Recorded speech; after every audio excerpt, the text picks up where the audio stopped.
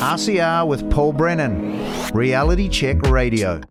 It's about that time again to welcome our friend from Dublin, Ireland, back to Reality Check Radio, IVOR CUMMINS.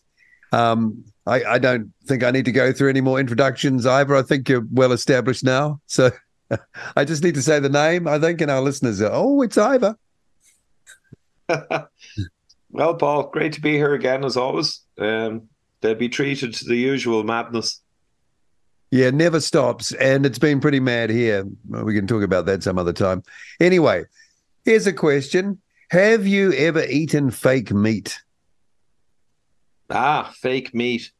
I actually did try it probably 10 or 15 years ago out of curiosity. Maybe that corn stuff, and it was disgusting. I remember it was one of the bacon. It was meant to be bacon. Yeah. And it was anything but. But I did try it though. Yeah, absolutely gross. What about flavor? Was there anything like the flavor you would have expected? I'm just curious because I've never eaten fake meat. I don't know what that would be like. Yeah, back then, and certainly most of it even now, I'd guess, the texture, the flavor, they're all synthetic. It's clearly not meat. I do remember that much. Now, the Beyond Burger and all of those more recent ones, I guess they'd seem more like meat because they're using technology, laboratory methods, proteins, and synthesis, to make it closer. But for me, the fundamental thing is the whole thing is absurd because, if you want to eat meat, eat the real nutrient-dense ancestral food of Homo sapiens, which is meat itself. And if you're vegetarian or vegan and you don't want to eat meat because you object to meat, well, then you certainly shouldn't be eating something that's pretending to be meat. That's kind of twisted. No, I've never got that one. I've never quite got that. The need to make fake meat as if that desire for meat still exists, but your head's ruling your stomach sort of thing. I could never work that one out. Yeah, I think that's because it's a tops-down strategy from vegetarian and vegan interests, and more recently, more sinister interests, I'd suggest. It's a tops-down strategy to encourage people to move away from real meat, and it forms part of the propaganda around the anti-meat lobby. The very fact that you have to make fake meat because it's better in some way, ideologically, or for the animals or for the environment. It's all part of the propaganda against meat. I think that's largely it. And vegetarians, I know, actually, it did come up in discussion, but they never buy the fake meats. So I suspect, I'm not sure, it's maybe wannabes, climate-saving wannabes. Oh, dear. Yeah, of course. Yeah. Okay, but so I guess it's if you endorse the real thing, you won't be too worried that some of these companies are now failing. Is that right?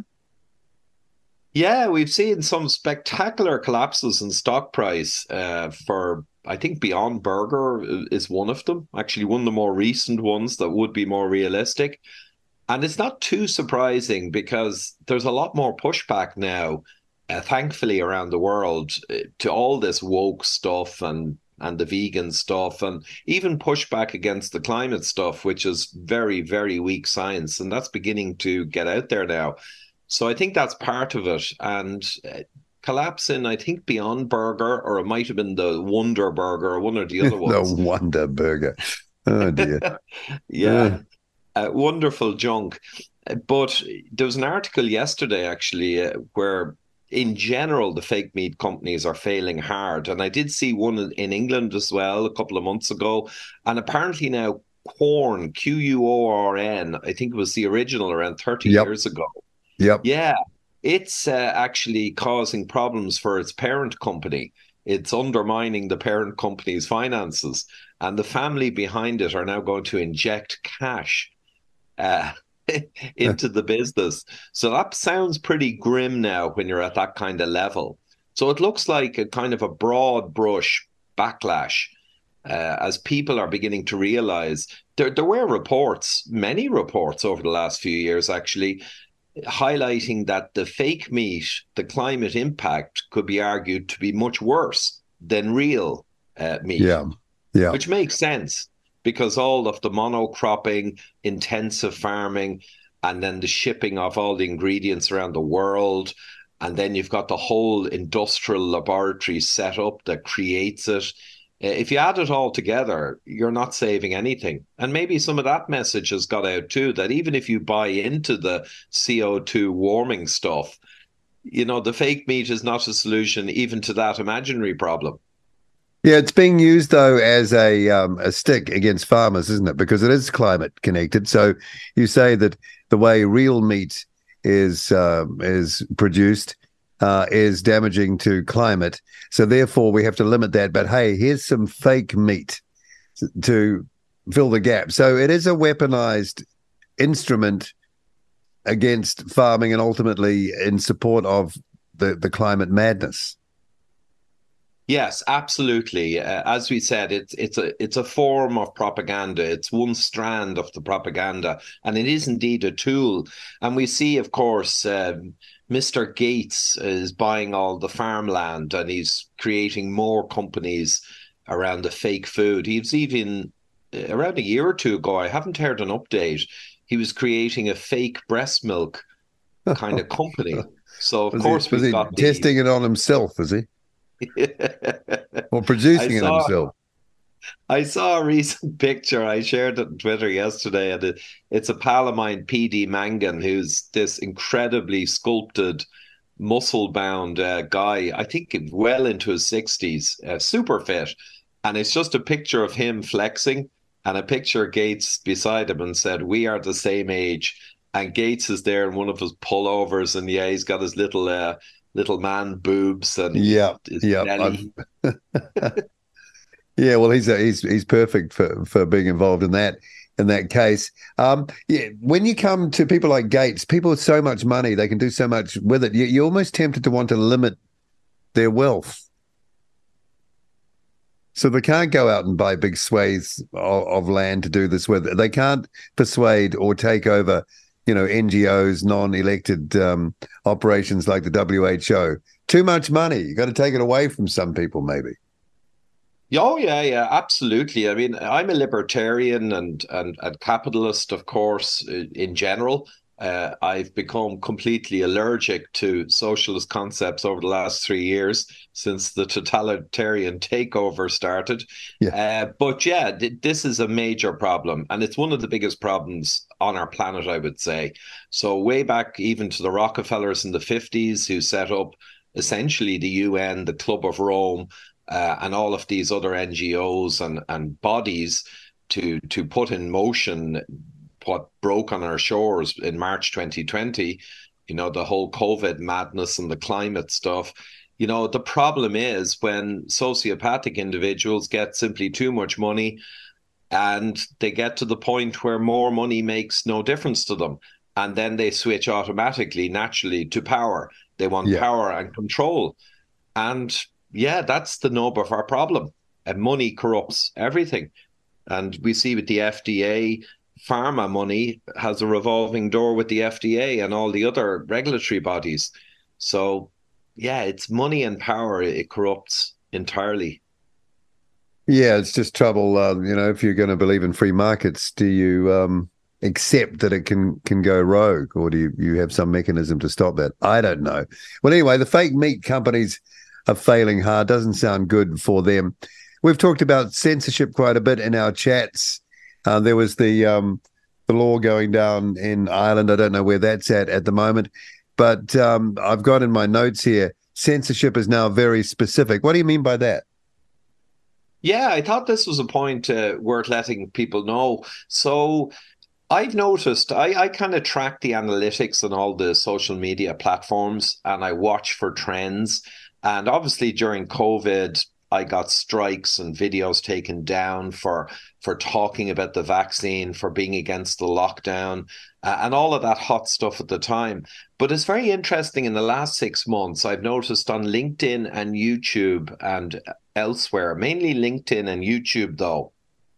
Specifically, the strikes and the posts taken down so far for me have all been related to World Economic Forum / UN and like short videos explaining the history of that or of Klaus Schwab and climate. So it seems now that the censorship has shifted. It's now not so interested in vaccine and that kind of genre, if you will. And it's very much focusing on what the current strategy is. So we see climate and even World Economic Forum. And of course, with COVID, there was a defense. Oh, it's medical misinformation. There's a safety issue, right? So they had a kind of a narrative to go with the incredible censorship. Whereas now what we see is the censorship was never about a real justification. It's actually always moving to what the globalists now do not want discussed. So we see World Economic Forum / UN and climate are now the hot buttons that the platforms seem to be, told to pull down or to limit or to censor. It's interesting, isn't it? Yeah, reverse engineering that, it's pretty obvious what's going on. So you would have to say that there's obviously some connection between, how it manifested recently up till, I don't know, you probably give us a line in the sand, but yeah, medical misinformation, all of that, to now specifically limiting coverage of these organizations, kind of tells you everything you need to know. Yeah, absolutely. I mean, that old hackneyed quote, if you want to know who rules over you, just look at who you are not allowed to criticize. Yeah. And it applies so perfectly here that now you'll be taken down for just discussing World Economic Forum or videos explaining the history, how it goes back to the World War II period, etc. So yeah, the people you're not allowed to criticize. Yeah, the platform. So LinkedIn, that's Microsoft, isn't it? That's a business social media platform. Yeah, LinkedIn was horrific back in the COVID era for censorship. Right. I was knocked off it for over a year. Myriad people were knocked off, and some of the stories of what they were knocked off for were comical. I mean, what I was sharing was probably pretty racy, pretty accurate, and pretty damaging to the narrative. But some people were knocked off even for sharing a single scientific paper, an actual published paper with just a comment or a sarcastic comment, and they were knocked off the platform. So that's how severe it was. But it's essentially Gates Microsoft owned. So yeah, it's a problem. Now, interestingly, Paul, I was let back on and a load of people were let back on around 6 months ago. So word got around that LinkedIn were now backing off on the madness. And I suspect it was due to the cases, the legal cases in America, where they were taking the government to court, and it was emerging that clearly the government had colluded with big tech and even CIA and intelligence agencies to actually destroy free speech, essentially, which is constitutional. So I think that wave of legal cases kind of got the management a little more careful, and they backed off on censorship somewhat. But the problem is when those cases pass, and if they're not successful or there isn't a change in the political kind of structure, the censorship is going to come back hard and heavy. I mean, it will. You wonder how it happens. Does someone from the WEF make a phone call to the LinkedIn guy or gal, or does someone at the UN sort of pull someone aside and say, oh, listen here? I mean, I wonder how it works. Yeah. Well, exactly. And that was part of my reverse engineering was thinking on that. And I think quite a bit of it is to do with exactly what you said. Certain individuals, there's large groups of them, of course, they're monitoring the internet. They're probably monitoring specifically certain people. And what they're doing, I'd say, is putting in a flurry maybe of complaints. So if a specific post comes up they don't like, they put in a series of complaints, probably from different individuals, not just a single one. Yeah. And I'd say they try and include as well a director of an NGO or some kind of highfalutin person on paper in that.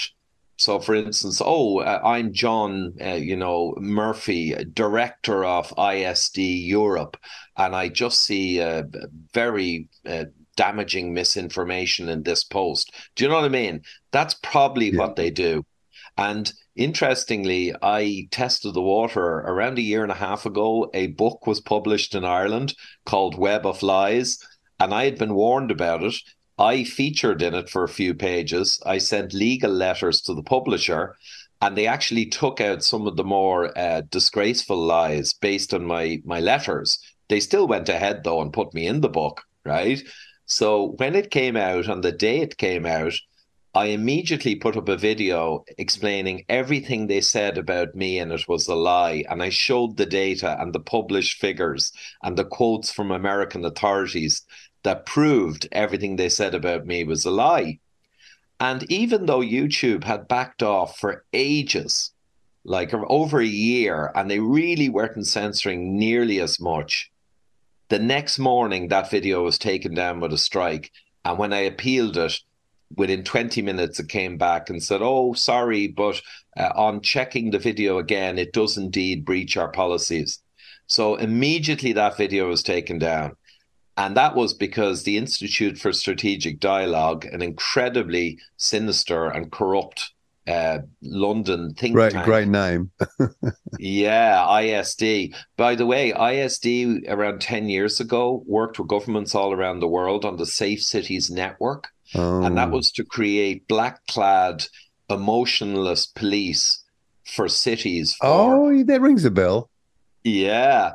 And it was apparently for, quote, future terrorist attacks in cities, right? But what it was really for, of course, was control in cities.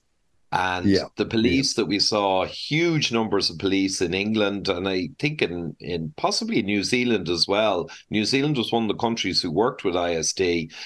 We saw these forces first rolled out, interestingly, during the anti-lockdown protests. Yeah, so that was all just waiting, ready to go.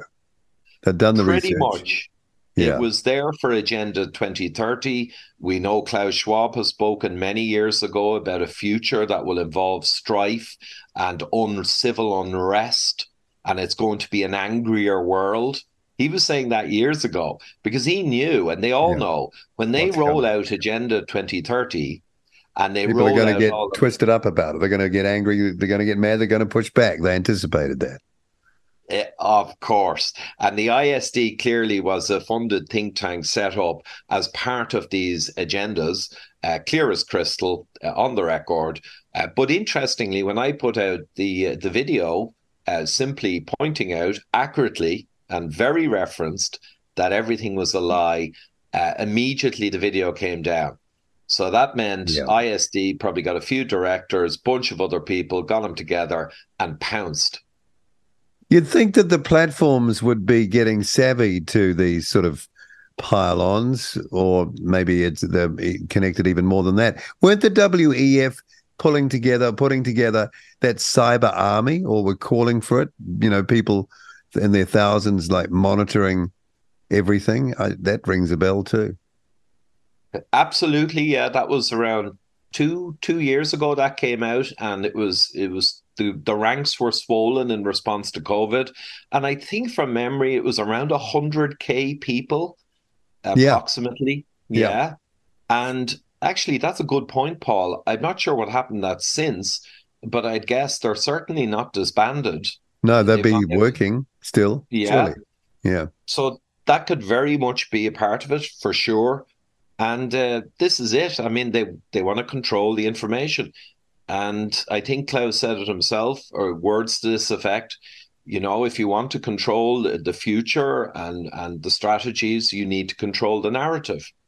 And we've seen this everywhere, in every corrupt kind of venture over the last few years and before. Always control of the narrative is crucial, because if ordinary people in general, even a sizable minority, had a grasp of what's going on and what's planned for us, there'd be enormous pushback. It would be impossible to roll out. Absolutely impossible. And they know that. So the crucial thing is to keep the knowledge to a very small minority of people and call conspiracy theory whenever people talk about actual documented, plans and strategies of the elites and the NGOs. If you talk about them, they have kind of done a Pavlov's dog thing where they ring their little conspiracy theory slur bell, and people then switch off because no one wants to be associated with being a conspiracy theorist. It's an extremely pejorative term, Yeah, it's like being called racist in a way. The thing that gets me scratching my head, and I'm sure others, is that there's kind of in the end no attempt really to hide any of this, even though there's censorship and all of that. You can go to the websites of these places and it's in your face. It's plain sight. And that seems to be quite a sort of a curious dimension, because you'd think you'd want to be as secretive as you possibly could be to pull any sort of moves that the kind that we talk about. But no, that it's all out there. Okay, there's censorship and there's manipulation, but if you want to find out what's going on, it's not hard. I think about that quite a bit. I wonder about that. Yeah, I just think it's actually really smart, because absolutely, Paul, as you say, it's counterintuitive. But from the Rockefellers onwards, the key things that they had to do, and they were absolutely correct, was own the media or control the media, obviously for the narrative. But they also wanted to do everything almost above board, as in like legal. And if we think of a certain famous individual in National Socialist Germany, he also changed all the laws in advance to make everything that was done technically legal. So, it's really smart. Document all the plans and increasingly turn the screw, like on climate, create the Club of Rome, create a climate catastrophe narrative, buy scientists and fund scientists over decades, and then you end up with an actual documented bona fide or apparently legitimate scientific, endeavor to save the planet. So you haven't done a secret thing to take away people's fuel and impoverish them. If that was a secret thing, it could get exposed. You've been smarter. You've steadily documented, publicly in a sense, but not covered by the media, the details. You've documented everything. So then when in the future people push back and begin to say, hold on a minute, I didn't vote for this. Who are these guys? This is insane, right? You call them conspiracy theorists. And one of your defenses, ironically, in a twisted way, is this is all documented and the science is behind us. We told you. Yeah. We had a similar thing kind of connected here with our now caretaker prime minister, but back when he was the prime minister, because the government's changed, probably heard just in the last few weeks, where he was asked by a journalist, will there be compensations, first time it was ever raised on mainstream media, if there was to be, vaccine injuries, and was mandating people to have vaccines, a breach of human rights, coercion, etc. He said, it was your choice. We didn't make you do it. It was your choice. Everyone had a choice. And in a way, technically, if you want to sort of tweak it up, you possibly could say that because no one was holding you down. But the reality was that many people feel they didn't have any choice at all. So that's that kind of, what do they call it? Plausible deniability, right? Yeah, exactly. It's the newspeak, the double think.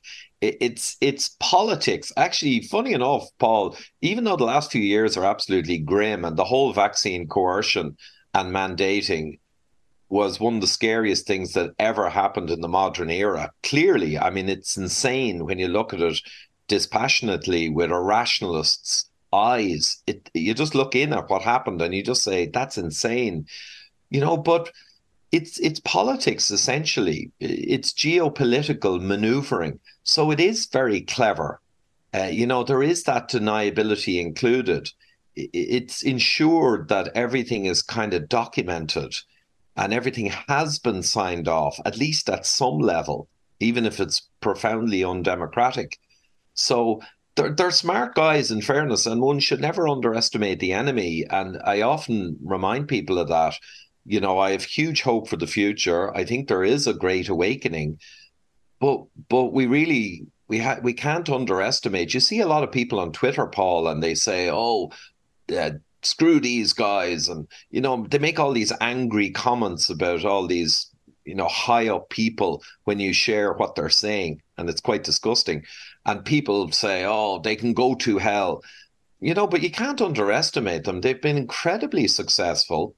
Yeah. But the good thing is they're now faltering. I think that's the really positive point, that they're rushing, they're stumbling.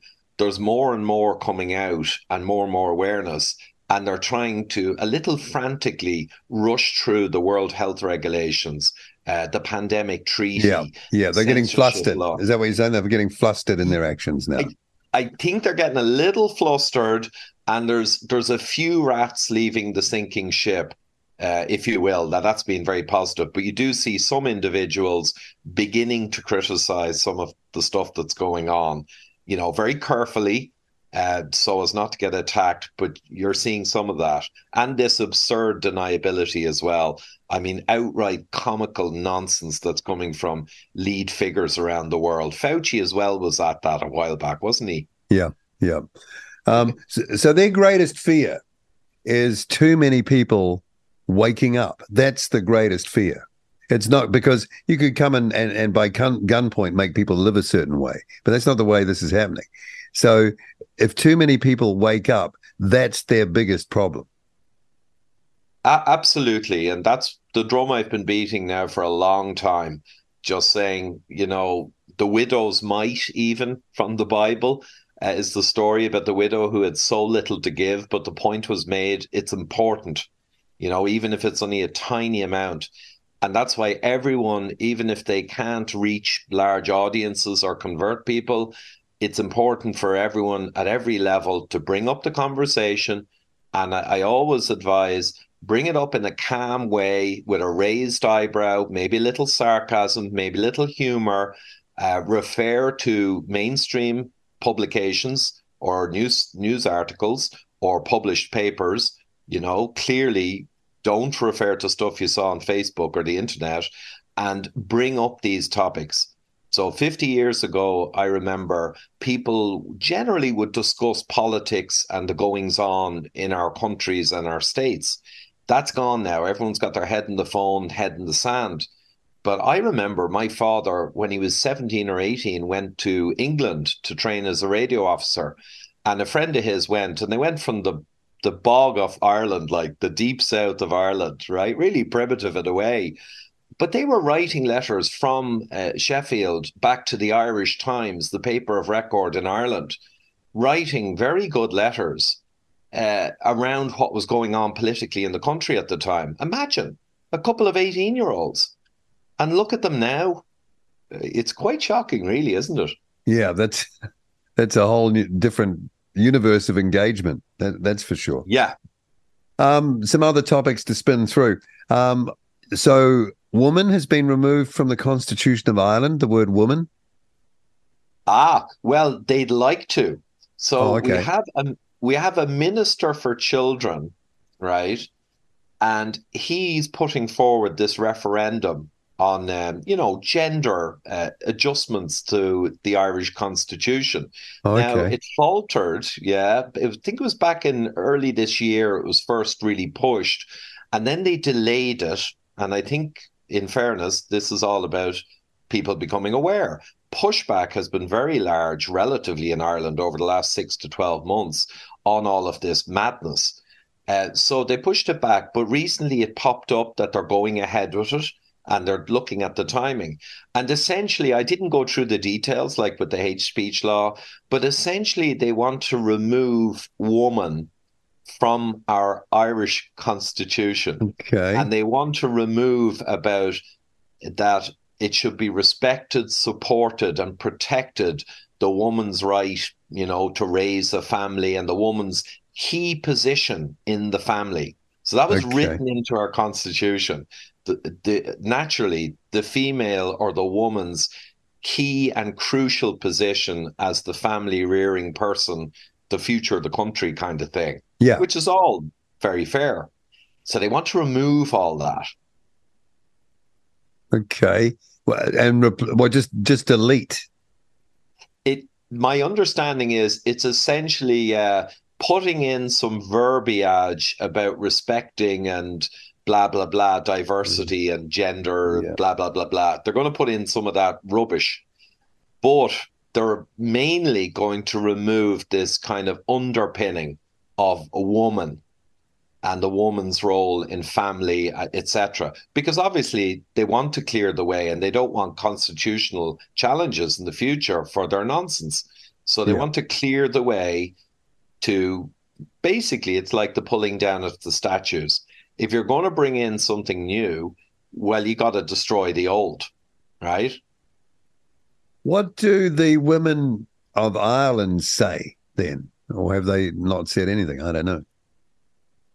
Largely speaking, of course, propaganda, as always. It's all about helping people. It's all about saving granny. So most women have no idea of the threat. Now, there are various small women's groups who have pushed back against pornographic books in the libraries, talking about all kinds of sexual practices. And they're in the down to 12 to 16 range. They're not just for over 16s or 18s. So a bunch of groups have pushed back against this, and they're also trying to push the sex stuff into our schools at a young age and the transgender stuff. So those groups have been making a lot of people aware, in fairness, around this, the danger of this referendum. But sadly, I'll have to say, Paul, there are a couple of women's groups, more conservative or more orthodox establishment, and they have been cheerleading the trans stuff. So they are literally the turkeys. Voting for Christmas. Yeah. Yes. And it shows you the indoctrination, the propaganda, that they've been steeped for so many years in this stuff that's coming, of course, from the top. They're not being influenced by grassroots, real individuals who have gender dysphoria problems. Oh, no, it's coming from the top. That's one thing that you've just mentioned there, gender dysphoria. That's a go-to answer for plenty of people if you try and talk about this. And that is, oh, well, there are people with gender dysphoria. Yeah, I know that. Give me a break. I know that. We're not talking about that. But that kind of seems to be where most of the thinking is. They haven't gone beyond that talking point. Yeah, of course. There's always a justification because the propaganda in these strategies always comes with the antidote to anyone who questions. Like you say, gender dysphoria. Whereas what is correct to do is to use gender dysphoria in the opposite way. True gender dysphoria is a fraction of 1%. It's rare as hen's teeth. Yes. So it's genuinely extremely rare and a very sad condition, which carries a lot of stress for the person who experiences it. And those people need to see professionals to deal with it. No problem with that. The average person has no problem with that. Exactly. So, but that's all it should be. So how is it that we've got up a factor of 20 or 30 in this problem, right, in the last 10, 20 years? It's clear as crystal, social contagion. It's clear as crystal. So the real people who have the real problem are actually being ignored. Yeah. No one cares about them. They pretend to care about them. But of course, they couldn't care less about real individuals with real problems.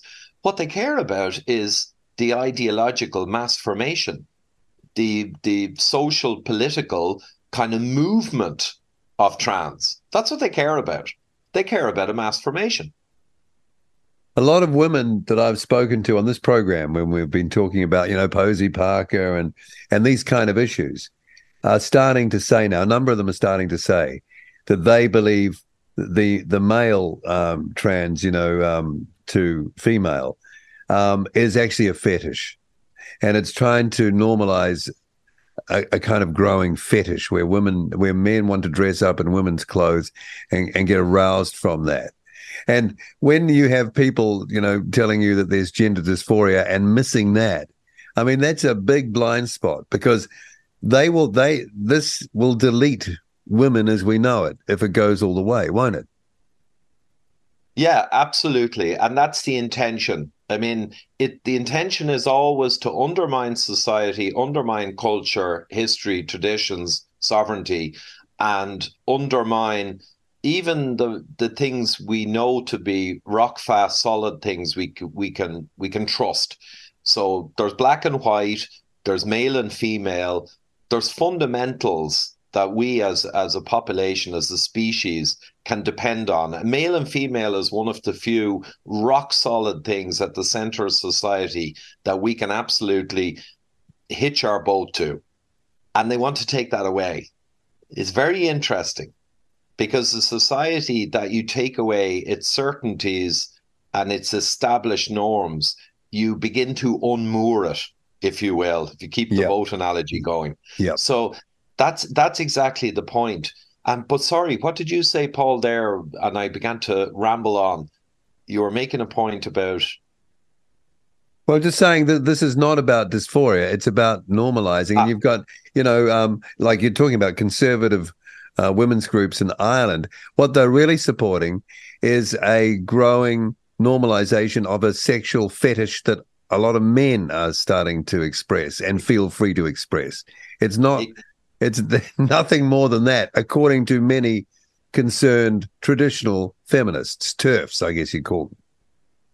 Yeah, exactly. That was the point about the sexual gratification. And it's a very interesting one. And I remember pretty strongly in the last year, someone did a published paper on that and carefully worded it to not appear transphobic, but raising that point with scientific data and statistical data and making the point that this was a risk, so it's very carefully worded to not be too aggressive. And the person who published it, of course, got attacked massively. I mean, it was like flies all over, buzzing around him.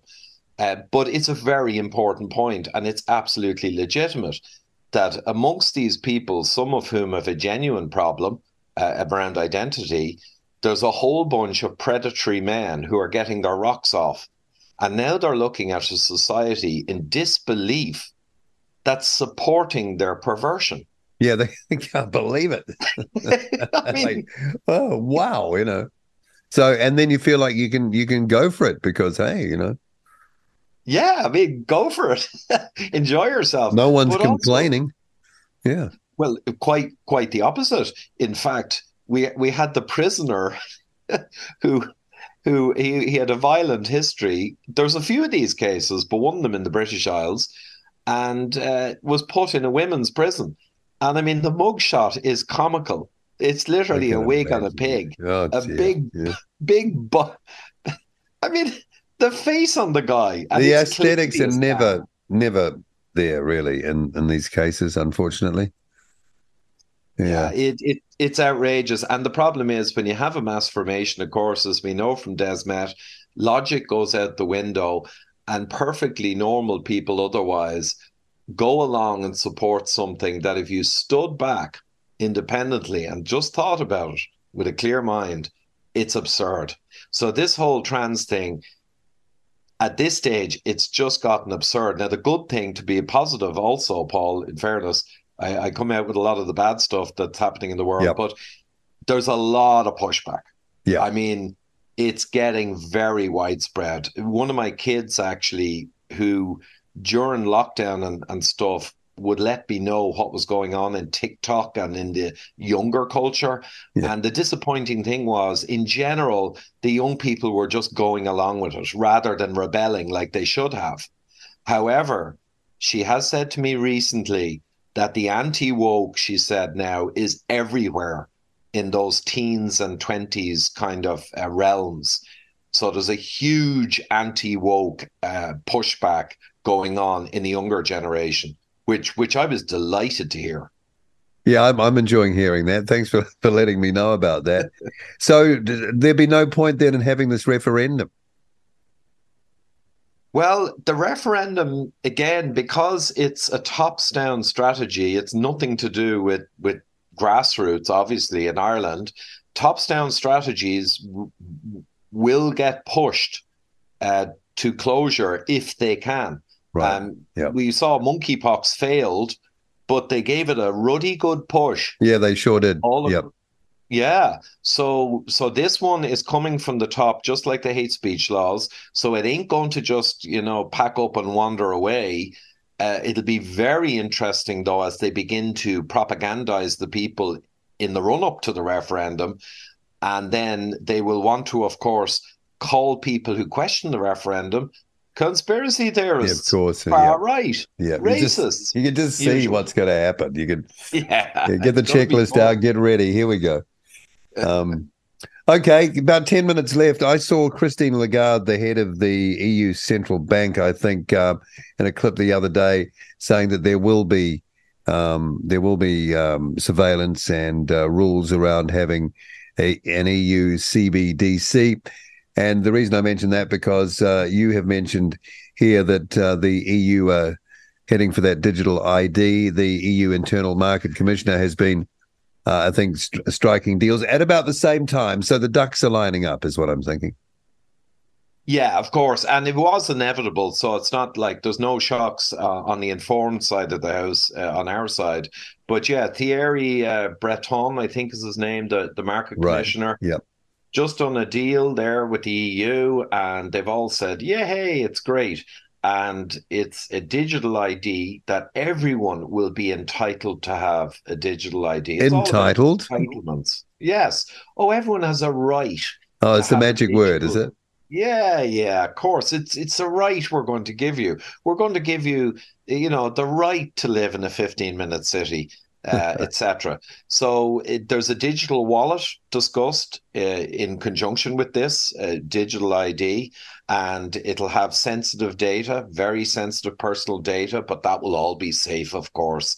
But it's all in cahoots with the big plan, which we know now has been coming for decades. Digital IDs, everyone is tracked and it's connected to your finances. So if you're a problem or if you're criticizing the government or going to a demonstration, well, they literally have you by the short and curlies. And that's what it's for. And as Professor Werner said, I interviewed him, I think we talked about that before.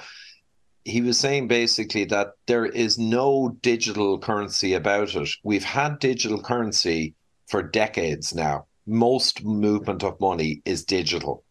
The new thing is central. And that's what it's all about. It's about centrally controlled currency, Yeah. centralized, and that's the whole thing.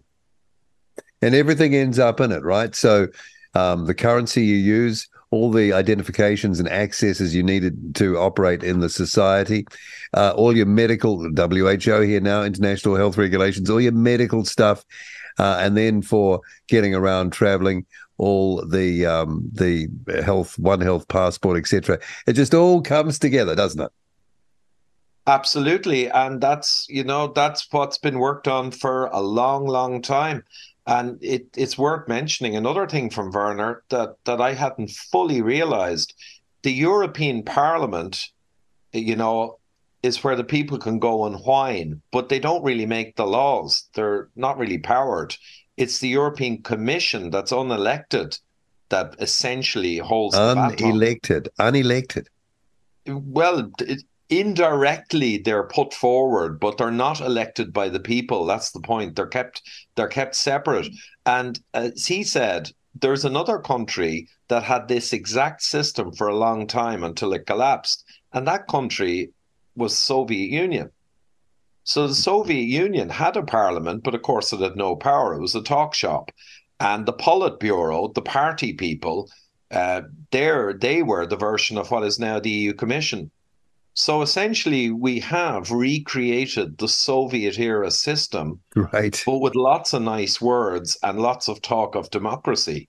But it's essentially a Soviet style centralized system. And we've seen this get worse and worse and worse. And now it's coming to its ultimate fruition, turning into a full on Soviet style control system. That's it. No conspiracy theory. It's all there. It's all documented, like you said earlier. It's just no one realizes it. Okay, a couple more items. Who's the C40 bunch? Oh, that's coming up recently because Sunak in England, it turns out that this C40 group is all around climate and reducing meat and all the usual Rockefeller-style policies. But it's the London Mayor, Sadiq Khan, is chairman of it, pushing for zero meat, zero dairy, and zero private car ownership, ultimately. And there's a billionaire behind it that's so rich. I think he paid himself 2 million a day for the last year. And my God. Yep. yeah, he's an XR billionaire, a financier and hedge fund guy. And it came out in the Telegraph actually the other day. But essentially, it's exposing that there's mega money behind this group. And several key politicians are also connected intimately into it. So it's just showing an insight into some of what we were talking about, that everything's coming from the top, everything's rolled down, none of it is grassroots. And here we can see in the Telegraph some of the filthy money that's being piled in. Yeah, so another one that should have his wealth limited. Another one on the list. Okay. Oh, God, yeah. And Sir Christopher Hone, a financier whose investments include a stake in the owner of Heathrow Airport, has donated more than £670 million to climate campaigns via his, quote, philanthropic fund in less than a decade. So he's a substantial owner of Heathrow Airport. Probably the amount of greenhouse gases burned around that premises would be mind-boggling. Yeah, they don't. It's like Bill Gates owning all the pharmaceutical stocks. They're laughing at us essentially. But this guy obviously was quiet behind the scenes. But great to see the Telegraph, which has been a pretty good paper during COVID as well. In fairness, maybe due to the ownership, I'm not sure. But great to see this stuff coming out into the public eye. Okay, and to finish up on, this sounds like a bit of a stoush potentially. Residents of Irish village rage as planned nursing home is scrapped to make way for male adult migrants. And quite a few of them. I had a quick look at the story. Yeah, they had plans and they were building a nursing home, which is very much needed in the area down the southeast of Ireland. Relatively rural, but it is where the big ferry port is, Rosslare Harbour. And anyway, those plans have suddenly been squashed and they want to put 170 male migrants, and you can be sure they're young males. That's the way it is. Of fighting age is usually how they put it, as they say. Yeah. Now, I don't really, Paul, to be honest, I don't really go with that whole thing about, I think it's about civil unrest and undermining society. And no disrespect, the people coming in, they're not the problem at all. The problem is the strategy that's driving people into the countries in order to dilute and undermine the societal structures. And this is a great example. So Ireland has taken way more per capita of people from Ukraine, for instance. And that's because Ireland is a globalist puppet state, essentially. And I think we've taken close to 100,000 migrants. Whoa, okay. Which is a huge number for a country of 4.5 million. I mean, proportionately, and young and plenty of males. And there was footage of buses at 5 a.m. being divested of a whole bunch of migrants during the Ukraine era. But the funny thing was they all had mobile phones. They were very well kitted out. And many of them were clearly African origin people. I was like, what's going on? Okay, not quite kind of your typical Ukrainian. No, I think they opened the floodgates to the Ukraine, but under the guise of having that excuse to roll out these globalist plans, I think they opened a lot more doors as well. It was like, why not? Let's flood the zone, guys. And that's the kind of leaders we have. But in this case, 170, potentially going to 400 people in a community of, I think, 1,200.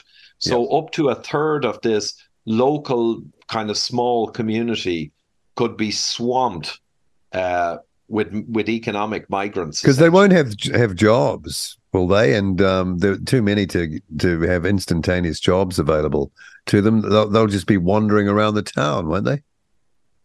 Yeah, essentially, and then permits will be gotten, and they'll all be given a brand new smartphone.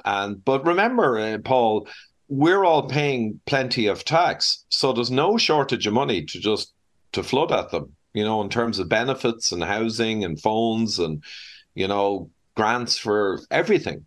There's no shortage of money, of course. And I see in the story there's been a reassurance from whoever the authority is who are rehousing them or taking these immigrants in that, oh no, we'll make sure that everything will be run correctly and you can rely on that. But you never can you? Well, public servants always tell you, don't worry, it'll be fine. But they're either incompetent or malign, generally. That's what I found over my private sector career. Yeah, I think you're right. Okay. Well, that was an interesting walk through some of the issues that have occurred in the month or so that since we last talked. So, Ivor, thanks so much for coming on to RCR again. Great to hear what's been going down, what you've been thinking about. And we'll talk again maybe in about another month or so and see how far we've come, see what's happened, maybe even with some of those items that we've just talked about. Great stuff, Paul. Catch you next time. Thanks. RCR with Paul Brennan, Reality Check Radio.